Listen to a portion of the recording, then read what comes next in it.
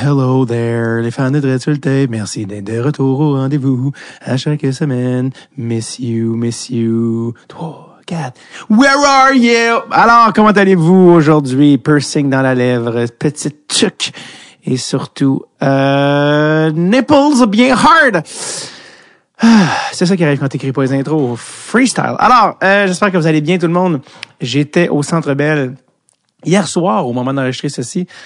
Parce que je vous rappelle que les épisodes sont 2 semaines d'avance sur le Patreon, patreon.com. Vous voulez avoir les épisodes avant tout le monde et encourager Dread sur le Tape, patreon.com/Dread sur le Tape. Parenthèse fermée.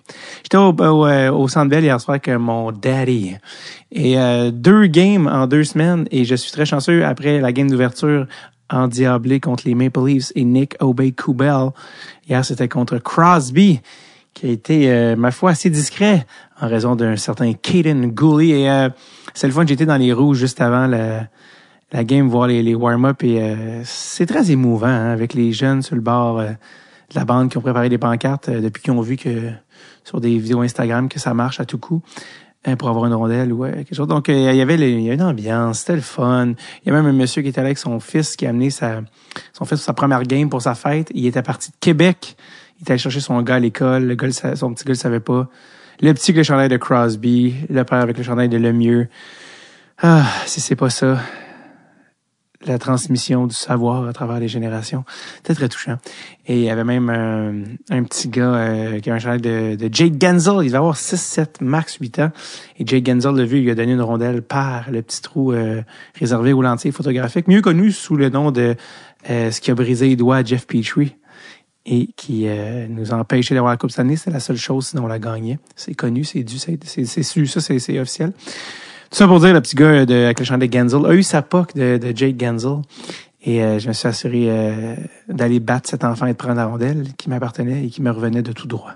Bon, alors, il faut ce qu'il faut, les amis. La vie, c'est une jungle. Hein? Il faut que ce jeune-là apprenne de toujours traîner un Exacto rouillé sur lui. Et you live, you learn, disait Alanis Morissette. Tout ça pour dire, get out of my way, baby. Non, évidemment, là, je l'ai redonné quand j'ai vu que son père était musclé. Alors, on y va aujourd'hui avec... j'y retourne contre Buffalo. Ah oui, c'est ça que je voulais dire, excuse. C'est qu'il y a quelqu'un qui était venu me voir, un dénommé Zach, qui est venu me voir pour en parler du podcast. Donc, toujours un plaisir de vous croiser, fan de Dread sur le Tape, où que ce soit. Ça arrive évidemment plus souvent qu'autrement au Centre Bell, mais je salue Zach qui est venu me dire salut, qui écoute le podcast et qui me parlait de l'épisode annuel du draft. Toujours un plaisir de vous rencontrer, de vous serrer la main et de mettre des visages sur des chiffres. Mais évidemment, mini-lien avant de rentrer dans l'épisode, la meilleure manière de venir me voir, c'est en spectacle et au moment où ça sort, je passe dans pas très longtemps à Sherbrooke, 12 novembre, et je reviens à Montréal 1er décembre, si je me trompe pas. Parce qu'elle n'est pas encore en vente au moment d'enregistrer, mais elle va l'être, je pense, quand vous allez écouter ceci. Du moins, elle est supposée l'être. Que ce soit Sherbrooke, Montréal ou toute autre date, davidbocage.com. La dernière fois que je suis venu à Montréal, c'était au bordel avec Chucky Pellerino. C'était sold out, c'était la putain de folie. Chucky a même refait son show sold out quelques semaines plus tard et c'était aussi la folie. Un de ses meilleurs shows à vie, selon Chucky Pellerino, qui va le mettre dans le top 5 de notre draft pour les prospects humoristes. À surveiller, Chucky Pellerino. Donc, au plaisir de vous croiser après un spectacle Sherbrooke, Montréal, davidbocage.com. Ça fait toujours plaisir de vous serrer la pince. Puis il y a des fans de Dread sur le Tape qui sont venus dans les shows passés. C'était toujours un plaisir de vous rencontrer et de vous jaser. Et de voir live. C'est la chance pour vous de voir live mes pitreries. Et voilà. Oh! Alors aujourd'hui, monsieur Kevin Poulin, que vous connaissez sûrement, hein, qui a gardé les buts pour principalement les Islanders, mais qui est présentement devant la cage du Rocket de Laval et qui est un vétéran qui a même roulé sa bosse en Europe. On va parler de tout ça. Et j'ai rencontré Kevin Poulin, je regardais la date pour vous mettre en contexte, le 27 juillet 2022. Et on a fait ça à distance. Il était dans le bureau où j'ai enregistré un épisode avec un certain Philippe Le Cavalier. Alors, je pense qu'on en parle. Anyway, je vous laisse gérer ça. Il y a un petit moment, il y a un petit coït interrompu. Je vous avertis, je l'ai laissé, je pense, Aziz dans l'épisode parce que j'aime l'espèce de manque de fluidité. Mais il y a un moment au milieu où il y a comme trop de bruit en background, puis il va dire à des jeunes gens qui jouent dans Q, « Hey, moins fort, s'il vous plaît. » Puis je pense que j'ai laissé Aziz pour qu'on on vive le moment. Fait que si vous dites, « Tiens, qu'est-ce qui se passe? » C'est ça qui se passe. Donc, voilà. Le Cerbère, monsieur... ben oui, c'est ça. Oui, absolument. Je vais m'en parler comme Paulude. Donc, le voici. Épisode numéro 4 de la 7e saison. Le Cerbère du Rocket de Laval, monsieur Kevin Poulain.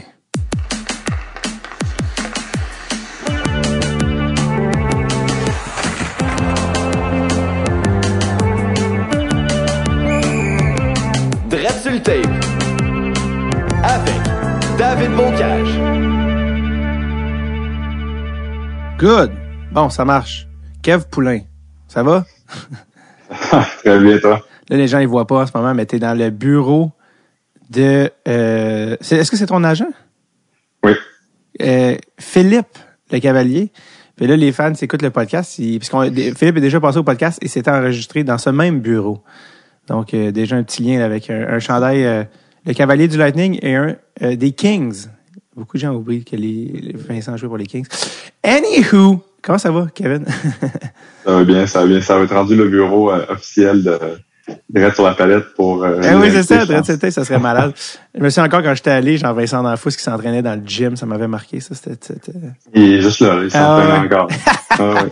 Est-ce que c'est le genre d'affaire, parce que tu sais, c'est comme un genre de quartier général, là, vous, des joueurs, que, tu sais, il y a comme une patinoire là-bas, puis il y a tout ça. Est-ce que toi, c'est comme... C'est-tu cool, ça, comme joueur qui est dans cette agence-là, d'avoir tout accès à ces affaires-là?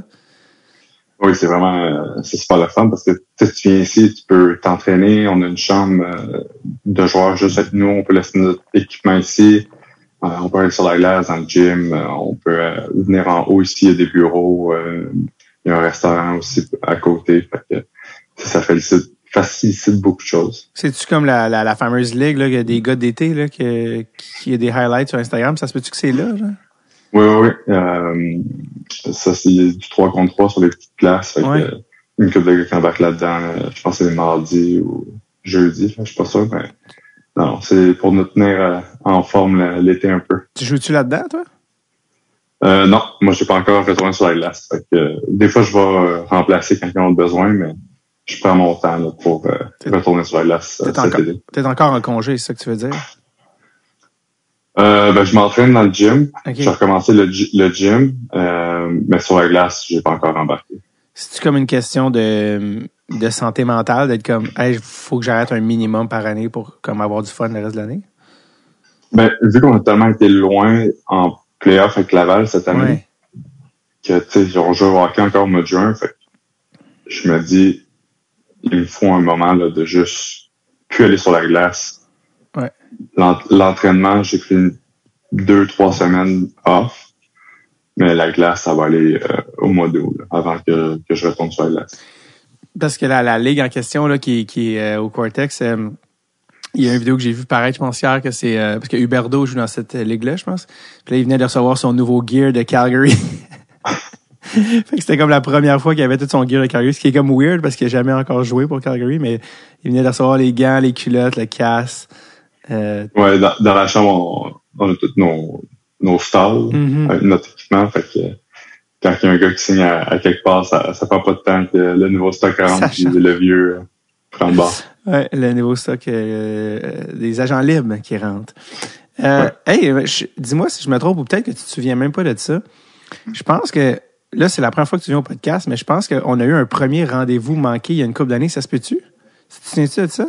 On avait-tu pris rendez-vous? On avait parlé finalement? Je pense qu'on avait... Écoute, là, ça fait vraiment, vraiment plusieurs années, fait que je me trompe vraiment peut-être, mais nous, dans le fond, on enregistre la saison régulière, mais on faisait à l'époque, on a fait plusieurs fois des épisodes devant public au Zoo Fest.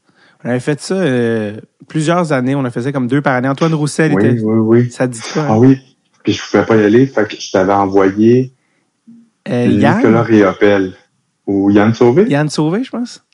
C'est possible? Ouais.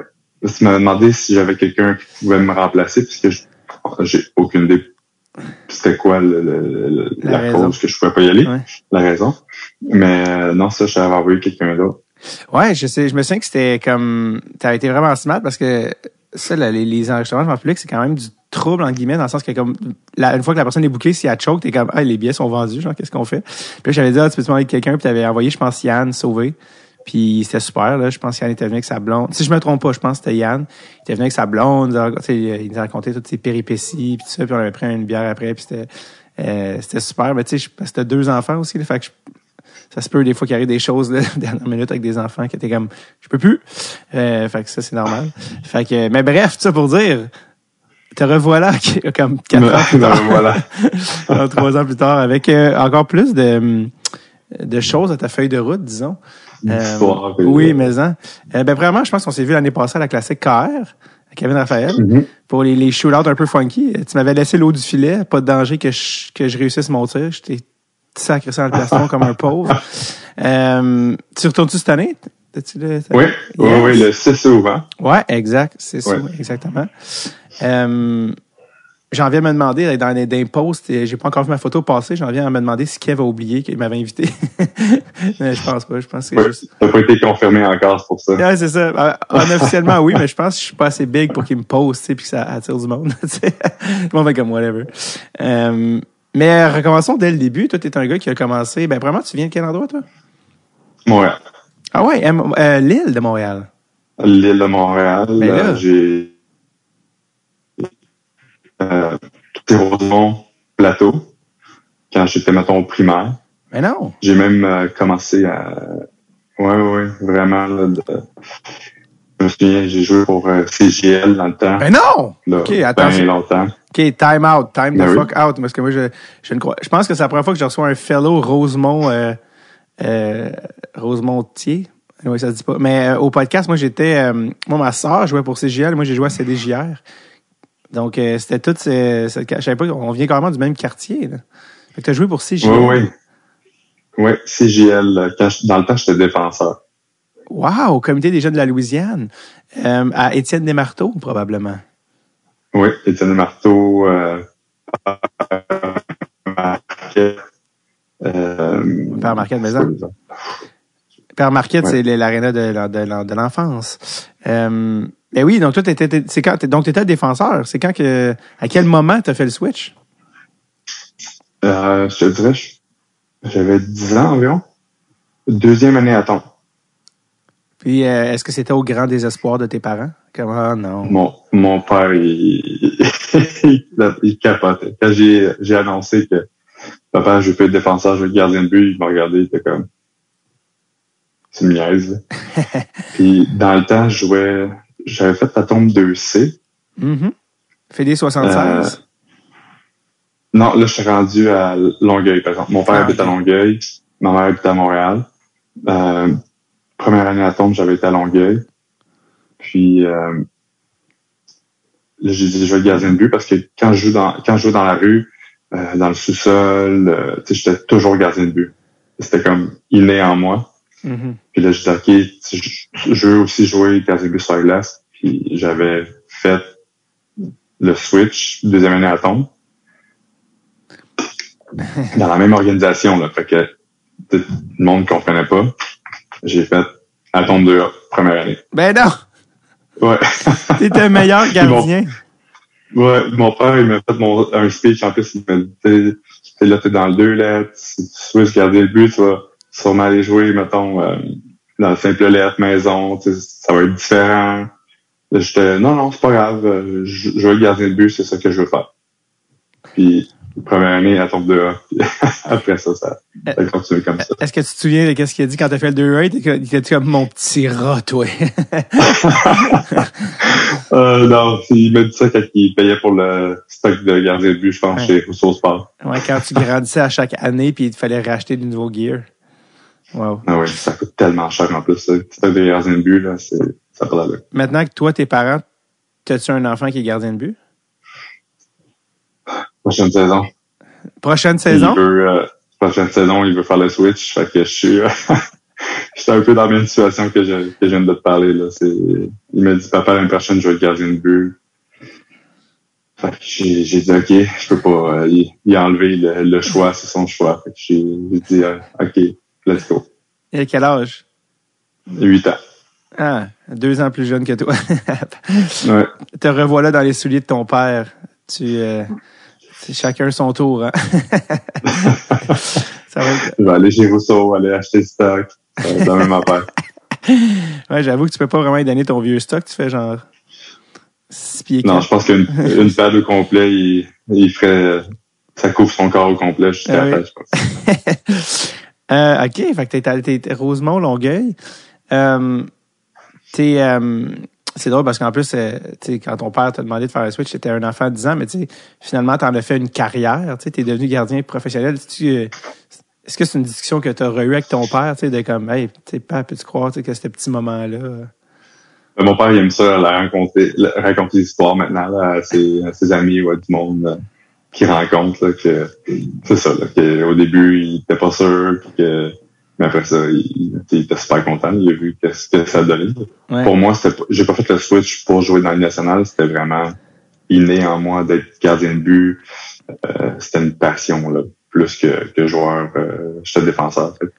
Mais même défenseur, je pense que j'avais 8-9 ans, puis je bloquais des shots, puis ouais, c'est ça. Ça avait pas rapport à la stage-là. Mais souvent, ce qui arrive, c'est que quand tu vas prendre ta retraite de jouer gardien, ton corps va être brisé, tes genoux et tes hanches vont dire « nous, on va y aller », et là, tu vas revenir défenseur. Oh oui, soit ça ou coach. Un des deux. Voilà. Mais les pads ont apparemment que quand tu regardes marcher Martin Brodeur puis Patrick Roy, t'es comme, mon Dieu, mais dans quel grave accident ont-ils été impliqués? Mais c'est juste qu'ils ont été up and down pendant 25. 200 papillons par jour pendant T'as-tu été opéré, toi, au genou ou aux hanches à un moment ou un autre? J'ai eu une opération au genou. Ah. Première année pro. Donc, relativement chanceux, on touche du bois. Là, t'as été bien... Ouais, j'ai eu d'autres blessures, mais... Okay. Laine? Tendon d'Achille. Oh, OK. J'ai déchiré le tendon d'Achille, là... 2019 ou 2019.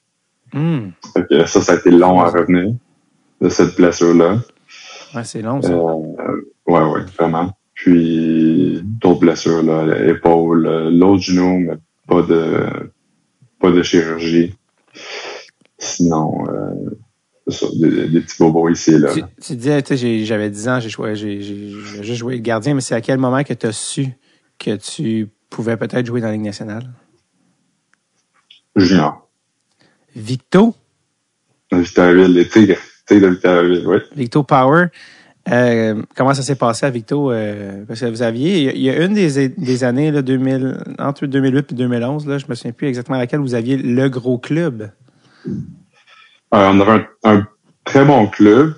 On n'était pas favoris, mais on a quand même été loin. On était juste, ça, je pense que c'est 2011 que tu parles, mais moi, j'ai fini 2010, puis ça, c'était la première année en 10 ans que Victo gagnait une série.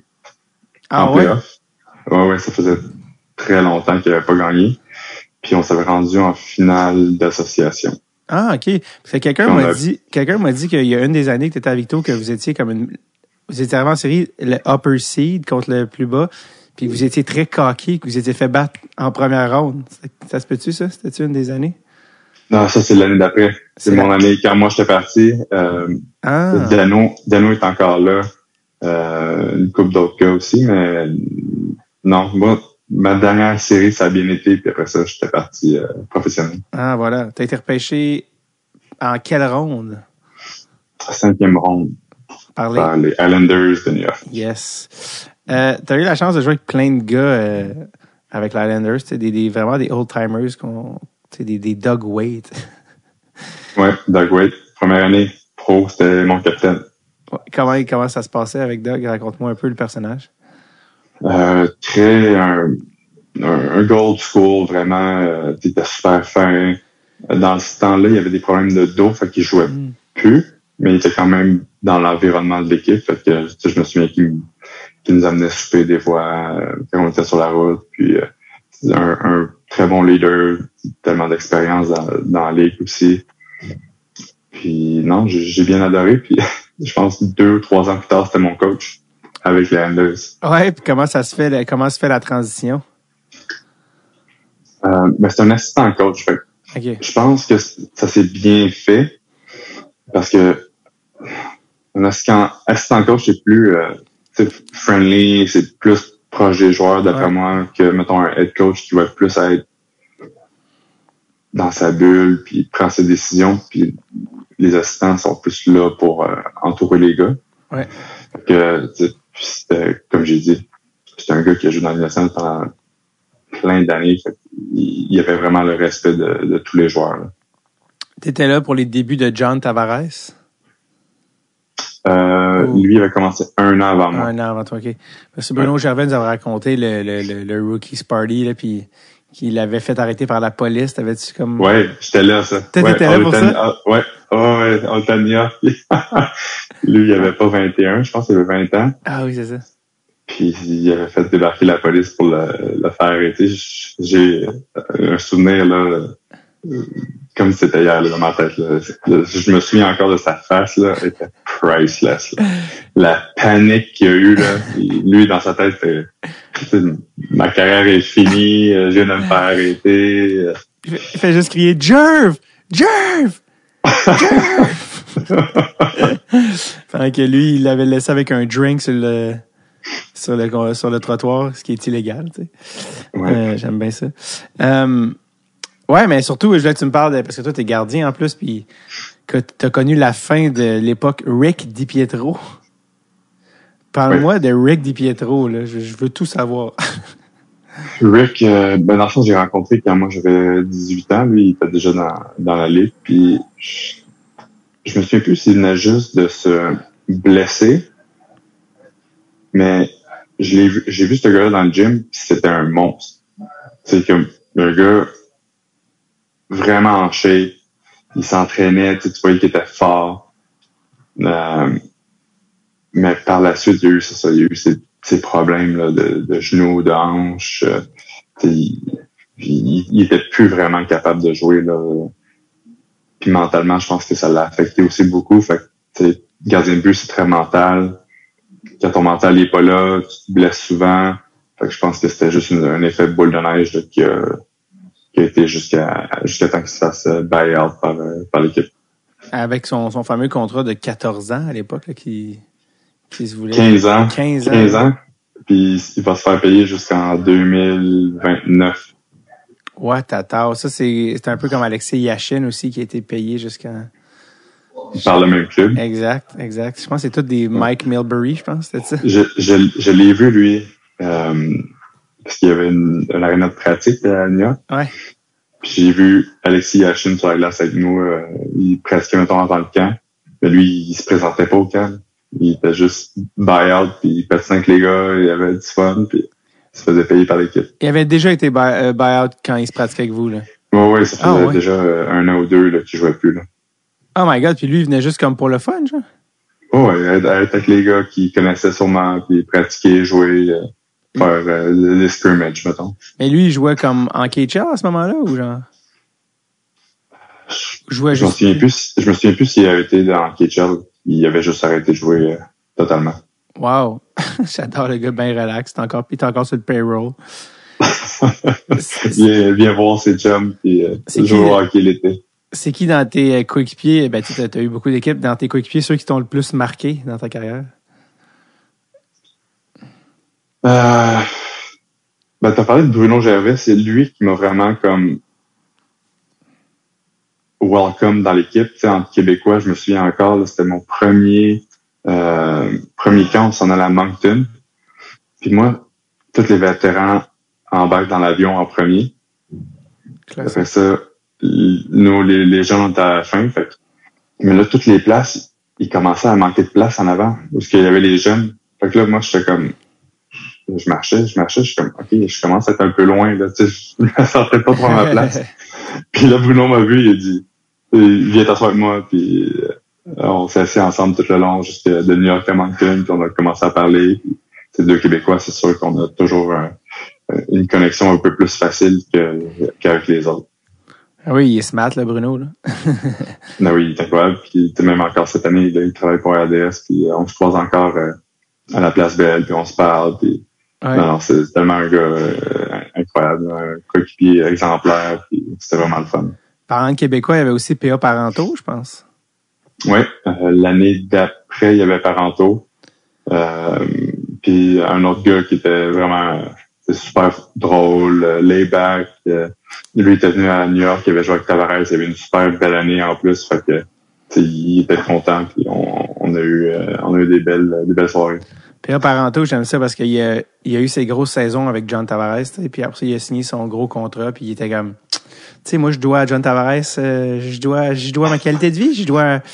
J'y dois tout à ce gars-là. J'en veux dire comme, tu sais, j'ai signé 16 millions à cause que j'ai joué avec ce gars-là 2 ans, tu sais, comme, ça change ta vie, tu sais, quand même, là, tu sais, fait que, mais tu parlais de John Tavares, c'est un gars qui est tellement bon que il fait pas juste performer pour lui, il performe, il fait en sorte que les gars sur sa ligne, ils vont avoir des points, puis ils vont bien jouer parce que c'est tellement un joueur qui est tellement intelligent, puis il se place aux bonnes places, puis ça fait en sorte que ces ailiers peuvent bénéficier de plus de points, puis après ça, comme Parenteau, après ça, il a pu signer un gros contrat. T'es-tu encore en contact avec John? Tu le textes des fois? Non, ça fait longtemps. Pas depuis New York, là. Quand tu le vois, tu sais, avec les Leafs, puis les Leafs qui passent jamais la première ronde, tu sais, le monde sont comme, tu sais, il y en a qui disent, John, c'est pas un winner, tu sais, avec tout ça. À quoi ça te fait penser quand les gens disent ça, puis sont comme, on sait bien qu'ils sont pas capables, tu sais, puis tu vois que John, c'est quand même un bon joueur de hockey, évidemment. Non, c'est très bon, joueur de hockey. Les gens, ils voient pas tout le travail qu'il met derrière, c'est son talent. Il a un talent naturel, mais c'est un gars, je me souviens encore, il travaillait tout le temps, il restait après pratique, il passait du temps sur la glace, dans le gym. Ça, c'est toutes des choses que les gens voient pas. Ils voient juste la game, mettons, mais durant les pratiques, c'est un gars qui, il était fâché. Là, quand il scorait pas contre moi, là, il était fâché. Puis j'aimais ça parce que moi puis lui, on avait une compétition parce que je me forçais encore plus quand c'était lui. Ouais. Mais non, c'est ça. Il met tellement d'efforts que gagner, c'est tellement des fois des circonstances, puis t'as de la chance, t'as du travail, tu gagnes une équipe. C'est pas juste un joueur non plus qui fait gagner une coupe. C'est qui les joueurs les plus compétitifs avec lesquels tu as joué? Ceux que c'est pas aimer gagner, c'est ceux qui détestent perdre. Détestent perdre, ben c'est sûr que John, il est pas mal dans le top de la liste. Les autres gars, ça fait longtemps, là. Je vais pas te mettre dans le spot, je vais juste non, parlant de toi, t'étais gardien en Angleterre, t'as-tu croisé le bon Yevgeny Nabokov? Mais oui, ça a été avec lui, j'ai passé plus de temps. Puis, comme les Russes sont tout le temps spéciaux, je veux que tu me parles de ce gars-là. Ben oui, c'est un Russe, mais il a tellement été américanisé. Américanisé, ouais. Que il y avait encore ce petit accent, mais je dirais que c'était un Américain qui avait un accent russe, là. Il se promenait, puis il faisait tout comme il y avait pas de tant d'histoire folle là, que je me souviens de lui. Je me souviens que des fois, il amenait un genre de ballon d'entraînement sur la glace pour s'entraîner. Ça, j'avais jamais vu ça de ma vie. Mais en même temps, après ça, je suis comme, c'est une bonne idée, pour développer ton corps puis de faire le même. Parce que, tu sais, fait qu'il était pas sur le modèle Ilya Brizgalov là, avec des déclarations. Non, il était pas mal plus tranquille, très funny, mais il faisait des jokes, il écœurait les gars. C'était vraiment comme un Nord-Américain qui avait un accent russe. Wow. Parlant de la Russie, t'as joué dans la KHL, mais est-ce que je me trompe ou ton club était pas en Russie, mais bien au Kazakhstan? Oui, fait que dans le fond, la KHL, ils ont des clubs en Russie, mais aussi à l'extérieur. Oui, ben oui. Il y en a même un en Chine. Oui. L'année passée, ils ont comme déménagé à Moscou à cause de la pandémie. Ah, voilà. Mais non, le Kazakhstan, c'était quand même... tu sais, quand j'ai signé là-bas, j'avais aucune attente, là, à part peut-être le classique Borat. Ouais. Mais c'est tellement pas comme ça là-bas. Là. J'ai quand même eu du fun. C'était une belle ville. C'est une ville qui est quand même assez nouvelle. Il y a 20 ans, il n'y avait rien. C'est quoi le nom de la ville? Ben, là, ils ont changé de nom, mais dans le temps, c'était Astana. OK. Puis là, je pense que c'est Nur-Sultan. OK. Ouais. Puis c'est comme un mélange asiatique et russe. Mettons, là, les gens, là, la culture, ils parlent russe, mais ils n'ont pas l'air des Russes.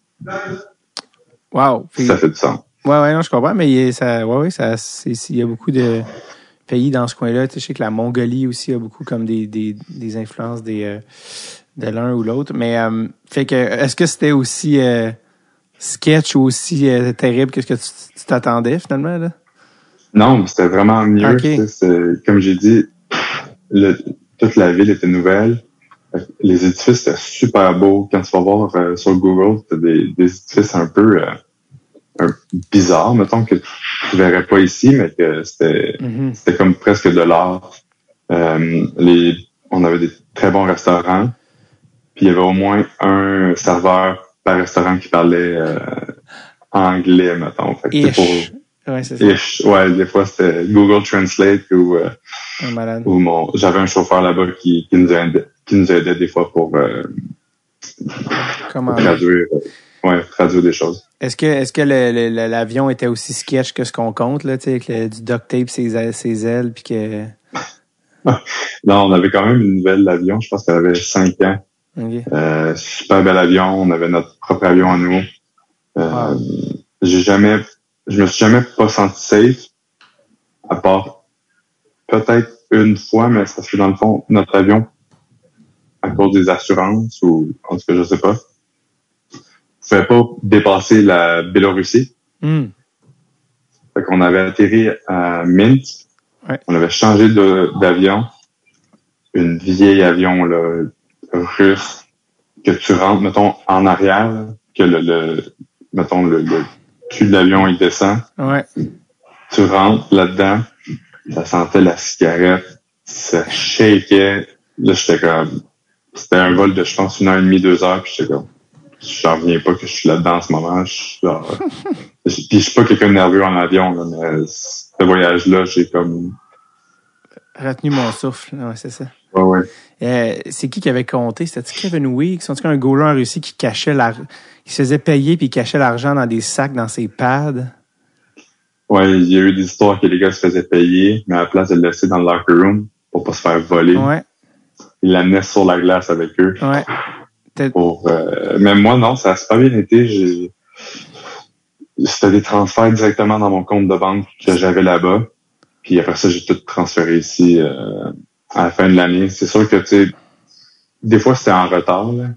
Tu sais, c'est pas comme ici. C'est pas tight, là. C'est le premier. Là-bas, tu sais, c'est le premier, mais là, c'est parce que là, dans le fond, l'équipe la propriétaire, c'est le pays. Dans le fond, c'est le président qui décidait quand il nous payait. Ben là, c'est non mais drôle, le pays, tu sais. Ouais. C'est comme si Justin Trudeau décidait quand tu reçois ton chèque de paye. C'est non mais drôle. Ouais, fait que là, des fois, si le compte il y avait pas assez de fonds, ben, il attendait de nous payer pour payer d'autres choses. Incroyable. Tu as joué avec des revenants, d'ailleurs, Nigel Dawes, Cam Barker, Dustin Boyd. Tu as joué un petit peu en Autriche aussi, avec une ancienne légende des Bulldogs de Hamilton, qui était dans le système du Canadien de Montréal, qui était le meilleur compteur dans la Ligue américaine. Est-ce que tu sais de qui je parle? En Autriche? Ouais, en Autriche, lui, il avait compté un fameux but, genre comme sur son patin, puis là, il a scoré. Ça dit quelque chose? Il a failli être dans l'échange de Kovalev, mais en fait, non, il a été dans l'échange de Kovalev, alors que les Rangers avaient le choix entre lui et Plekanec, puis ils ont pris lui. Finalement, il a eu une toute autre carrière que Plekanec. Mais c'est sûr que non, c'est pas vrai. Qui ça? Joseph Balaye. Oh mon Dieu, oui. Joseph. J'aurais jamais cru que ça aurait pu être entre lui ou Plekanec. Ouais, parce que c'était comme un choix plus adapté. Vous avez le choix entre un de ces deux-là. Puis celui qui était le meilleur scoreur de l'équipe à ce moment-là dans la Ligue américaine, c'était Joseph Balaye. Fait qu'ils ont pris Joseph Balaye. Et the rest is history. Après ça, c'était premier, t'es revenu en Ligue américaine. T'as même joué pour le Ontario Reign. Et tu as joué avec un gars que Zach Foucalé dit que c'est le tir le plus fort qu'il a eu à affronter dans sa vie. Tu sais de qui je parle? Furk. Oui, Martin Furk. Est-ce que c'est vrai que c'est si pire? Parce qu'il y a comme le... Mais il tire très fort, oui, mais il tire très haut aussi. Fait qu'il très gossant. C'est sûr que, ouais, quand ça passe sur le côté des oreilles, là, c'est un peu moins le fun. En pratique. Mais non, c'est ça, les pratiques, là. Quand tu sors de la pratique, t'as un bleu dans la mitaine, là, c'est parce que c'est ça, il y a un très bon lancer. C'est lui qui a le record là, du lancer le plus fort dans la Ligue américaine. Puis même c'était peut-être plus fort même que la Ligue nationale, si je me trompe pas. T'as joué en DAL avec un gars qui est un running gag aussi au podcast, c'est James Shepard. T'as joué avec James Shepard. James Shepard, un ancien first rounder. T'as joué en Suède. Francis Perron est venu au podcast. Frank Perron est venu. Il y a quelques saisons. Puis t'as même, c'est-tu moi ou l'autre goaler, c'est un certain Connor Ingram? Oui. Moi, dans le fond, c'est ça. On parlait de blessure tantôt, là.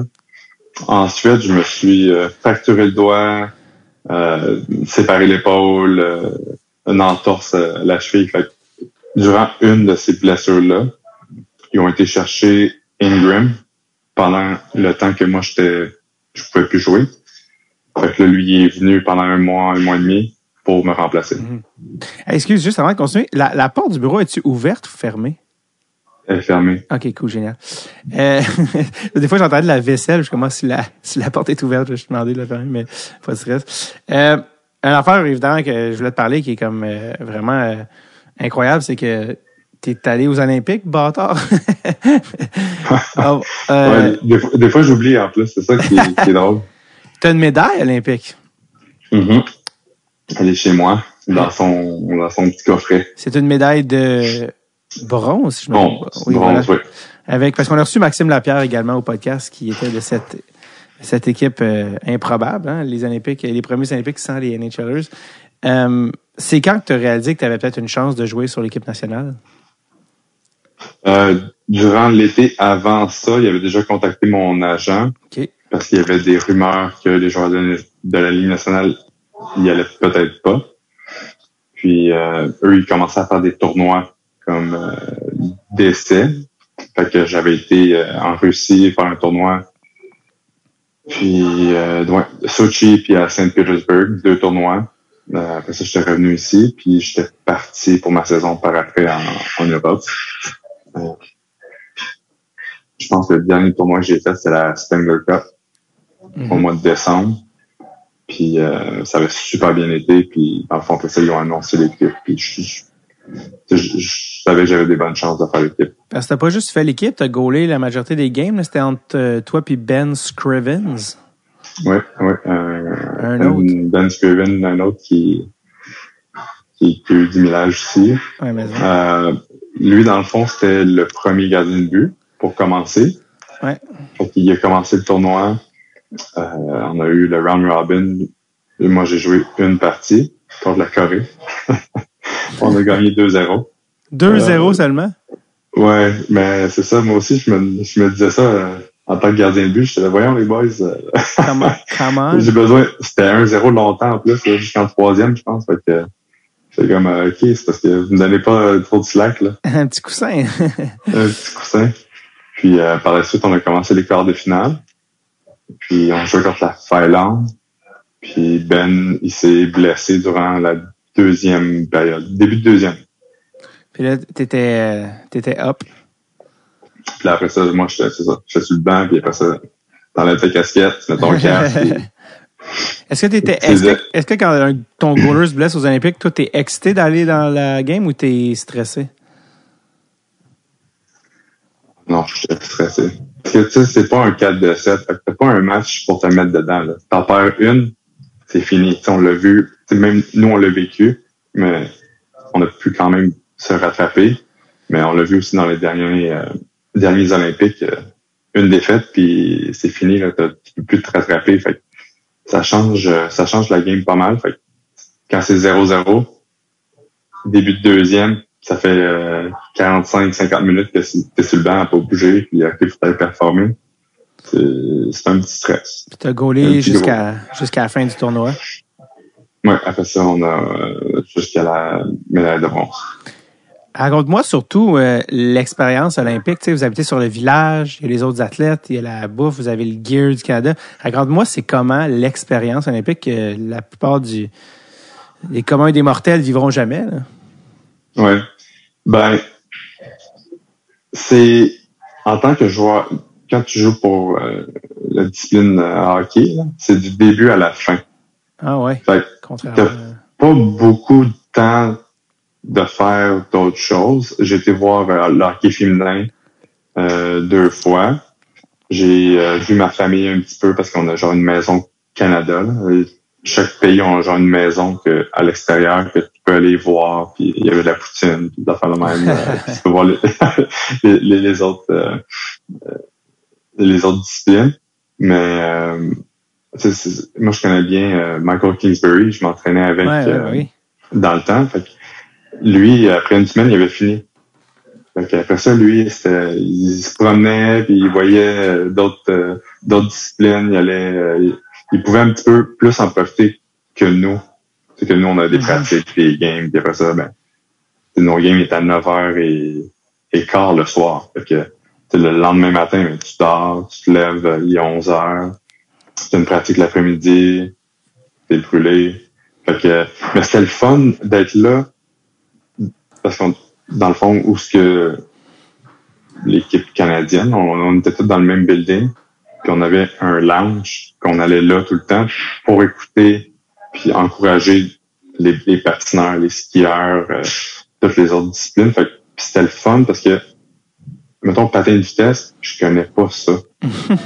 Ouais. Fait que des fois, il recommençait la course, puis là, j'étais comme, là, pourquoi il recommence? Il a tombé, c'est sa faute. Non, mais là, vu que c'est le premier virage, il recommence, puis si c'est après tant de mètres ou de tours, il recommence plus. Fait que il y a eu l'interaction avec d'autres athlètes qui a été le fun aussi là-dedans. Oui, c'est quoi ton plus beau souvenir, toi, de toute ton expérience olympique? C'était vraiment gagner la médaille, là. Quand on a gagné la médaille, ouais, exact. L'extase, là, c'était parce qu'on venait juste de perdre. Fait que, je me suis senti, je pense, le plus bas dans ma carrière, tellement de déception d'avoir perdu en demi-finale. Après ça, de gagner une médaille de bronze, c'était comme incroyable. Fait que, j'étais vraiment une des pires émotions presque, là, puis l'extase, puis j'étais tellement content. Ma famille était là, mon père était là. Je me souviens d'avoir gagné, puis j'ai été voir mon père pour lui donner la main, mettons, puis ça, c'est un souvenir que je vais toujours me souvenir. T'sais, c'était toute une équipe un peu de miscast, d'anciens NHLers, Maxime Noreau qui est venu au podcast, Derek Roy, René Bourque, Wojtek Walski, Gilbert Brûlé, Andrew Ebbett, Chris Kelly, Marc-André Gragnani, Christian Thomas, Mason Raymond, tous des noms qui... Klinkhammer, tout ça, Max Lapierre, il y en a plusieurs, tu sais, Lyndon V. C'est qui, toi, les gars là-dedans, que tu as découvert, que tu fais, wow, OK, c'est quand même, genre, c'était qui ton coup de cœur ou tes coups de cœur de comme, wow, c'est un tabarnouche de joueur de hockey, ce gars-là, puis il est sous-estimé, tu sais, qui que tu as découvert dans le tournoi, qui t'a surpris, qui t'a impressionné? Je dirais qu'il y en a 2, Klinkhammer. Ouais, je le connaissais aucunement. Puis je le trouvais très bon, un bon physique, il bougeait bien la rondelle, puis Bourque aussi. René, qui a joué à Montréal. René Bourque, là, je trouvais qu'il était, je sais pas, je pense qu'il était vers la fin de sa carrière, mais il jouait quand même du très bon hockey, là. Est-ce que ça a changé de quoi dans ta carrière, tu sais, que toi, tu te promènes dans les ligues en Europe, de gagner une médaille de bronze olympique, ça a-tu changé de quoi dans la perception des équipes de toi, ou? Je pense pas. Non, parce que par la suite, je me souviens, puis j'avais pas eu tant d'intérêt des équipes de l'Amérique du Nord pour revenir. Puis je trouvais ça bizarre parce que je pensais que j'avais bien fait, puis même en Europe, ça allait bien. Puis non, j'ai eu presque aucune appel. Fait que j'avais décidé de retourner en Europe, j'avais signé avec Berlin. Quand tu as choisi de revenir à Laval, c'était-tu l'aspect revenir au Québec? Qu'est-ce qui fait que tu as choisi Laval de toutes les options en Europe, en Amérique du Nord? C'était pourquoi Laval? C'est vraiment revenir à la maison. Là, je commence à avoir... j'ai 2 enfants qui commencent à être un petit peu plus vieux. Ouais. Ils ont trippé voyager, mais l'année passée, quand j'étais en Suède, mon plus vieux me dit à un moment donné, papa, c'est quand qu'on retourne à la maison. Je trouvais qu'il commençait à trouver ça long un peu. Il s'ennuyait de ses cousins, il s'ennuyait des grands-parents d'être à la maison. Je pense que c'était vraiment ça qui m'a comme OK, il est temps que je retourne. Puis, Ouais. Laval avait eu un intérêt quand même assez tôt là, de me signer après la saison en Suède. Puis j'ai dit OK, let's go, je retourne à la maison. Quand tu as signé à Laval, il y a eu un passage où tu t'es ramassé dans la East Coast, tu sais. Puis tantôt, tu disais des moments où tu te sens pas top quand tu perds. Quand tu as gagné médaille de bronze olympique, tu as une belle carrière en Europe, tu te ramasses à Laval dans la Ligue américaine, tu es content, tu sais, mais là, tu te ramasses dans East Coast. Est-ce que ça faisait partie des plans, tu sais. Okay. Il me l'avait dit, j'allais être donc, tu étais au courant. à Trois-Rivières un petit peu. Parce qu'avec la COVID, ils savaient pas. Fait qu'ils m'ont dit que ça allait sûrement pas prendre de temps pour revenir, puis jouer à Laval, mais que pour commencer, ça allait être à Trois-Rivières. OK, donc au moins, tu étais au courant dans quoi tu t'embarquais. C'était pas comme un... Non, c'était pas un choc, une déception. Ouais, puis, même dans les médias, pas qu'il essayait, mais McNiven Poulin, qui va gagner le poste de backup à Laval. Mais, moi, je le savais, là, que je m'en allais à Trois-Rivières. Ouais. Fait que, j'étais comme, il n'y a pas de bataille, là, c'est déjà décidé. Puis là, vous avez eu toute une run en série cette année. C'était Caden Primo qui était le starter, qui est le genre de jeune poulain. Mais là, sans mauvais jeu de mots, évidemment, parce que là, je viens de réaliser en le disant. Mais toi, est-ce que tu étais backup ou tu étais 2 ou 3e gardien? J'ai comme...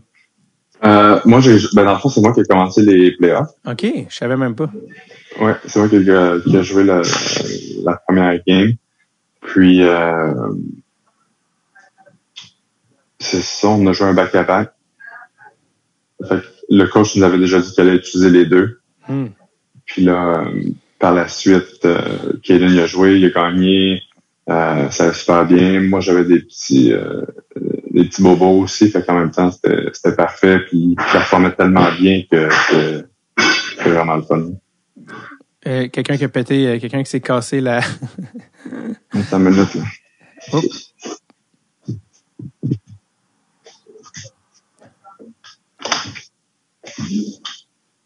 Les boys, pouvez-vous juste un petit peu moins fort? Il y a des jeunes feux en sec. Il y a le vieux chialeux qui sort du bureau. Ça pense parce que c'est à 21 que ça peut venir et casser des assiettes. Hey, on fait un podcast, nous autres. J'ai une médaille olympique, t'as quoi, toi? 3 poils sur le menton, calme-toi! Un vieux grincheux qui sort. C'est qui est dans la cuisine? C'est tous les petits boys de... C'est des jeunes juniors, je connais pas leur nom. J'adore ça, ils sont comme, OK, Monsieur Poulain a dit de parler moins fort. Oui, c'est ça. Donc, bref, c'est ça. Fait que c'est comme Caden qui a pris la pole. Mais j'ai-tu manqué un bout? McNiven, il a été échangé, ça se peut-tu? Oui, il a été échangé au mois de janvier. OK, c'est ça. C'est ça. Je me souviens qu'il a été échangé, je me souviens plus à quel moment. Fait que là, t'es vraiment resté, t'étais vraiment backup, là. T'avais pas, t'avais ton... Primo, il était vraiment up and down pas mal. C'est moi qui jouais à Laval. Puis, il y avait une rotation de backup un peu qu'il allait chercher dans East Coast. OK. Puis là, avec cet été, tu as re-signé avec Laval. Ouais. Mais là, l'année passée, c'était un contrat, je sais pas comment on appelle ça, tu sais, comme il y a two-way NHL, il y a two-way AHL, puis des fois, il y a one-way AHL. C'est là, tu savais que tu allais dans East Coast, fait que c'était un two-way d'une certaine manière. Là, le contrat que tu as signé avec Laval. Non, c'était un one-way pareil. Ah, c'était un one-way pareil, mais il t'avait dit. Même si c'est un one-way, ils peuvent quand même t'envoyer à Trois-Rivières, mais c'est plus niveau salarial. Right. Que ça reste la même. Puis là, quand tu viens de re-signer avec Laval cet été, c'est quel genre de contrat? One way avec Laval. One way Ligue américaine. OK. Ouais. Est-ce que toi, tu sais, tu as joué en Europe, sachant que tu signes one way Ligue américaine, tu sais que tu peux pas remonter en Ligue nationale, dans le fond, quand tu es one way Ligue américaine, ou tu peux quand même? peux toujours, mais dans le fond, ils changent son contrat. Durant l'année, ils peuvent dire, OK, Kev, on peut te signer avec un two-way NHL, AHL, on cancelle ton ancien contrat, qu'on en signe un nouveau. Parce qu'en fait, ma question, c'était, est-ce que pour toi, c'est comme, OK, la Ligue nationale, pour toi, c'est quelque chose sur lequel t'as comme mis une croix ou... J'ai pas mis de croix, mais en signant Laval, c'est vraiment, je m'en vais à Laval, mon focus, c'est sur Laval. Mm-hmm. J'ai eu du fun à Laval, on avait un super bon groupe de gars, on gagnait, on était en playoff, on était loin, fait pour moi, je voulais encore revivre ça, puis l'organisation en prend super soin de nous, le staff on est tellement bien traités aussi, fait que pour moi, c'était vraiment un no-brainer là, de revenir. Tu veux jouer jusqu'à quel âge? Il te reste combien d'années dans le corps, si c'était juste de toi? Until the wheels come off? Je sais pas. Non, Puis, même cette année, je savais pas si j'allais continuer à jouer au hockey encore. Mm-hmm. Mais j'ai eu une belle opportunité de revenir à Laval, fait que je l'ai pris. Puis, je suis prêt à jouer, mais avec toutes les blessures que j'ai dit, il me reste peut-être une autre année. Peut-être, on va voir. Je vais vraiment année par année maintenant parce que durant l'année, tu sais jamais qu'est-ce qui peut arriver. Une blessure ou quoi que ce soit. Là. Ouais. Quand j'ai tapé ton nom dans YouTube, je me suis dit, YouTube est vraiment mesquin parce que la première fois qu'il sortait, c'était quand t'avais... Je me souviens même pas c'était quand. C'était-tu en pré-saison que David Camp tu t'es fait scorer? C'était quand, ça? Pré-saison. Première game pré-saison. Puis ça, c'était l'année dernière. On est en avantage numérique, puis il fait un genre de forecheck, puis il poke-check, puis ça va dans ton but. Quand t'es au Centre Bell, t'es comme, j'ai une petite game, tu sais, en haut, c'est le fun, ça. Puis que ce genre de but-là arrive. Dis-moi, qu'est-ce qui se passe dans ta tête? À quoi tu penses quand ça arrive, tu sais? Il y a eu beaucoup de choses qui est arrivé, mettons, avant que ça arrive, là, mais bon, quand ça c'est arrivé... Ben, qu'est-ce qui est arrivé avant? Quand fait... Ben, c'est parce que, dans le fond, ils ont dégagé, le puck s'en venait. Mm-hmm. Lui, il s'en est directement sur moi, puis j'avais pas d'option, à part Norlander. Ouais. Mais par le temps que j'ai eu la rondelle, il était rendu en arrière du filet, j'ai dit, OK, c'est parce que je peux plus te faire la passe. J'ai essayé de faire un fake, puis juste l'envoyer dans le coin. Mais la puck, elle spinait tellement que ça a pogné le tape, puis elle est comme partie dans l'autre direction. Pinball. Fait que là, ouais, vraiment. Fait que là, j'ai essayé de le ramener, puis c'est ça qui est arrivé. Puis l'année passée, j'étais en Europe. Les glaces sont plus grandes aussi. Ben, des fois, t'as plus de temps de jouer la rondelle. Fait que ça m'a comme surpris. Puis là, par la suite, je sais comment. Bon. Mais, j'ai dit, bon, OK. Alright. La game pas finie, fait que continue. Puis là, c'est ça. Là, on sait qu'est-ce qui est arrivé par la suite, là, avec les partisans, les genres de huées, là. Tu t'es fait huer? Attends, rappelle-moi ça, j'ai pas Ben oui. Je me souviens pas de ça pour tout. Tu te souviens pas de ça? Non, zéro. Là, tous les moments que je suis à la rondelle après, au Centre Bell, pré-saison, avec le Canadien, un Québécois, qui me faisait huer. J'étais comme, ben voyons donc. J'étais comme... Oh, oui. Max Lapierre, il en a parlé sur son podcast. Je faisais des entrevues après à la radio sur ce sujet-là. Mm-hmm. Écoute, en même temps, c'est pas tout le monde, c'est pas tous les partisans, mais puis je veux pas non plus me baser sur, comme que je disais, mettons, 50 caca qui ont fait ça. Je vais pas mettre tout le monde dans le même bateau. Right. Puis, anyway, après ça, j'ai eu... la fin de la game a super bien été, puis une semaine, 2 semaines plus tard, je pensais plus. Là. Si, comment tu sais ça, est-ce que ça t'a habité, justement, t'as dit 1 semaine, 2 semaines, ça t'a-tu habité longtemps, ça? Comment ça t'a affecté, dans le fond, cette affaire? Pas sur la glace, non, c'est juste parce que j'entendais parler, puis le monde m'en parlait, puis mais sinon, sur la glace, moi, mon erreur était faite. Mm-hmm. J'avais passé à d'autres choses. Hein. Tu sais, c'était pré-saison, là. On fait tous des erreurs, c'est juste gardien de but, ça perd encore plus. Ouais. Puis Non. Cette année, cette année, durant la saison, c'est pas arrivé. Je suis content. Comment la game avait fini? Je me souviens même plus. Contre Toronto. Je pense qu'on avait perdu 3-2, quelque chose de même. Ah, ça tourne pas le couteau dans la plaie du tout, ça, une game d'un but. C'est pas vrai. C'est ta faute, dans le fond. Les gars, comment ils réagissent? C'est ça, je me demande aussi comment les coéquipiers réagissent quand ce genre d'affaires-là arrive. Ils sont comme ils regardent à terre en étant comme ou surtout pré-saison, vous êtes pas nécessairement un gars. Non, pré-saison, c'est juste comme bon. Alright. Whatever. Qu'est-ce que tu veux faire, whatever? Là, Ouais, on n'a pas perdu la Coupe Stanley à cause de ça. Parlant de jeunes, tu as eu la chance d'être à Laval cette année puis de voir un petit peu les boys. C'est qui les gars, tu as vu de proche, tu as joué contre eux en pratique, c'est qui les gars qui t'impressionnent puis que tu vois monter avec Montréal à long terme, tu sais?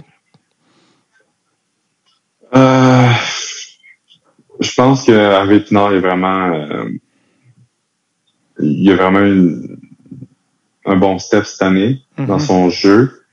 C'est un gars qui travaille fort. Il y a eu un peu plus de leadership à prendre sur lui cette année. Puis il y avait aussi Ilonen, le Finlandais. Ouais. Très, très bon joueur. Très bonne main.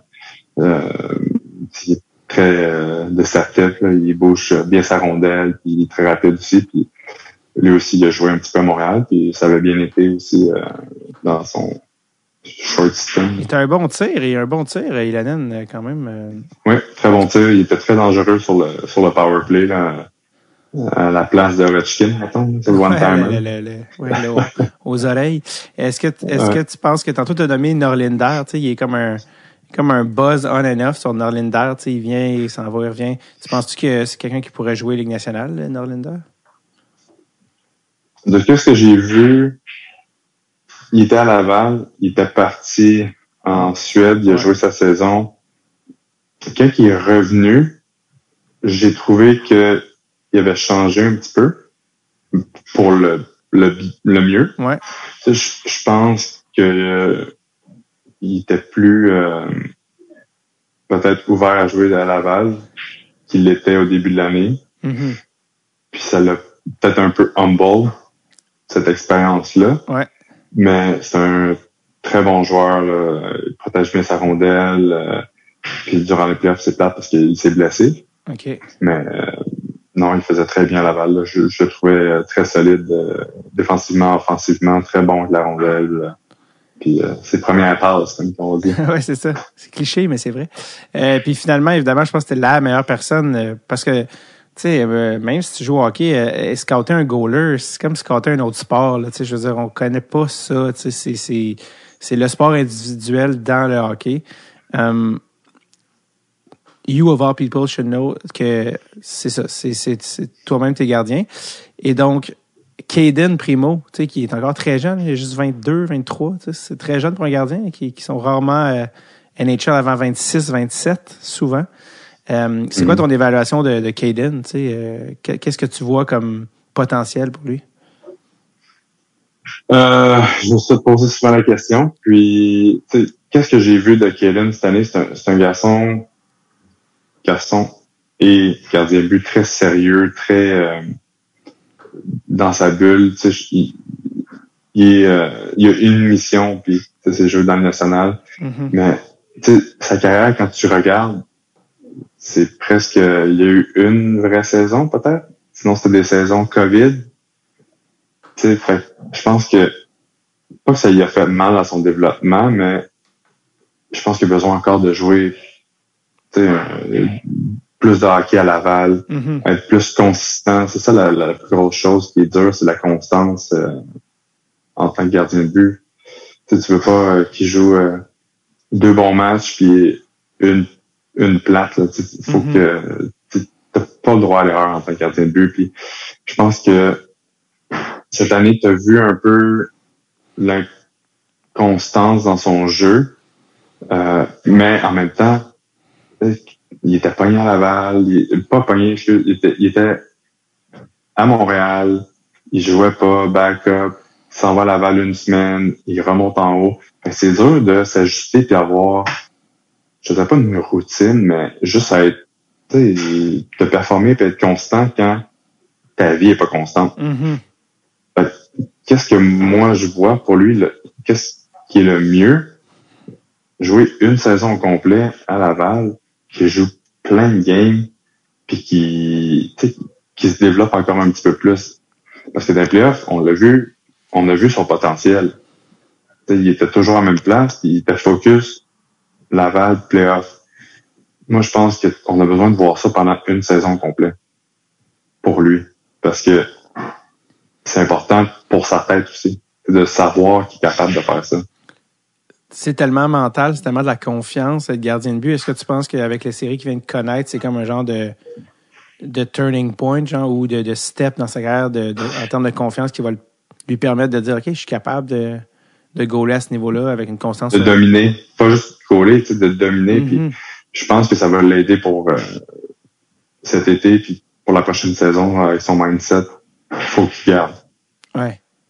Super. Avant de te laisser partir, tantôt tu as parlé, je t'ai dit, tu vas revenir défenseur, tu as dit ou coach.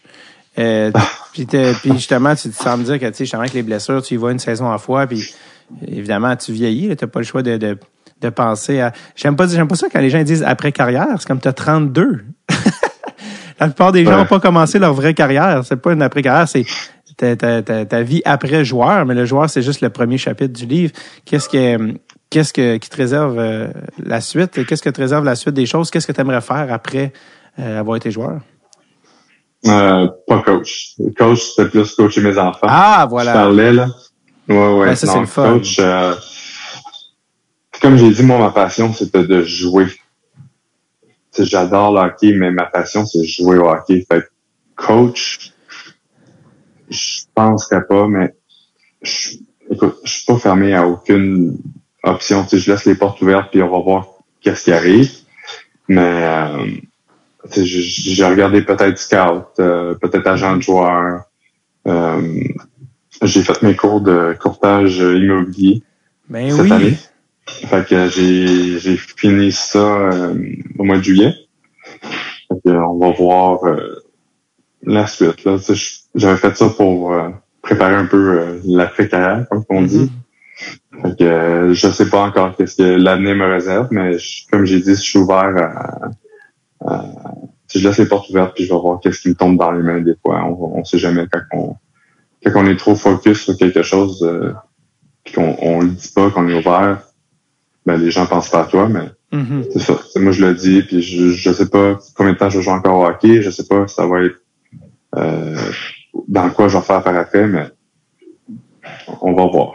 T'as-tu déjà vendu des maisons à date? Non, j'ai passé mes cours, mais je peux passer encore l'examen de l'OAC. OK. Ouais. Fait que ça, c'est bientôt, là. Peut-être, est-ce que tu devrais travailler avec Phil Lecavalier? Parce que les agents, c'est pas juste les contrats, souvent, c'est suivre les joueurs, le développement, les gardiens, ça, c'est déjà, toi, c'est une spécialité que t'as comme connaissance que d'autres agents n'ont pas nécessairement. C'est quelque chose que ça, tu devrais faire, ce genre d'accompagnement-là, si on veut? Peut-être. C'est sûr que, comme j'ai dit, c'est quelque chose qui pourrait m'intéresser. Développement de joueurs, gardien de but, plus précisément peut-être, ou un genre de goalie consultant spécialiste. On va voir. C'est ça. T'as l'air brûlé, j'arrête. Je me sens comme je me sens comme ton orienteur, ton conseiller en orientation. Comme, est-ce que t'aimes, t'es plus sciences humaines, t'es-tu plus... Non, c'est ça. Pour l'instant, je suis vraiment comme focus pour la prochaine saison. Je m'entraîne puis on verra. Ça va être un plaisir d'aller te voir à Laval cette année, Kevin. Question de faire profiter de ton expérience à tous ces jeunes blancs-becs qui, des fois, font du bruit avec la vaisselle. Ils jouent au pool. On dirait que j'entends jouer au pool. Oui, ils jouent au pool. J'entends au pool. Ils sont pas très longs parce que les boules tombent à terre. D'aller te voir à Laval, puis on va risquer, c'est de fun parce qu'en plus, tu risques d'avoir des nouveaux coéquipiers en Philippe Méchard, dans le choix de première ronde du Canadien cette année et plusieurs autres. Donc, merci, Kevs. On a peut-être raté notre première shot, mais on a réussi notre deuxième. C'est nos podcasts et ça a été un réel plaisir. Merci de l'invitation, c'était très le fun. Bonne saison, Kev, puis va te reposer, là.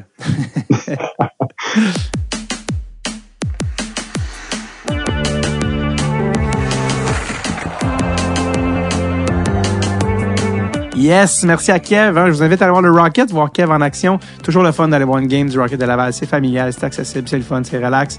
Et en plus, on voit les prospects du Canadien, Jesse Ylönen. Peut-être que Slavkovski va être rendu là un moment donné dans la saison.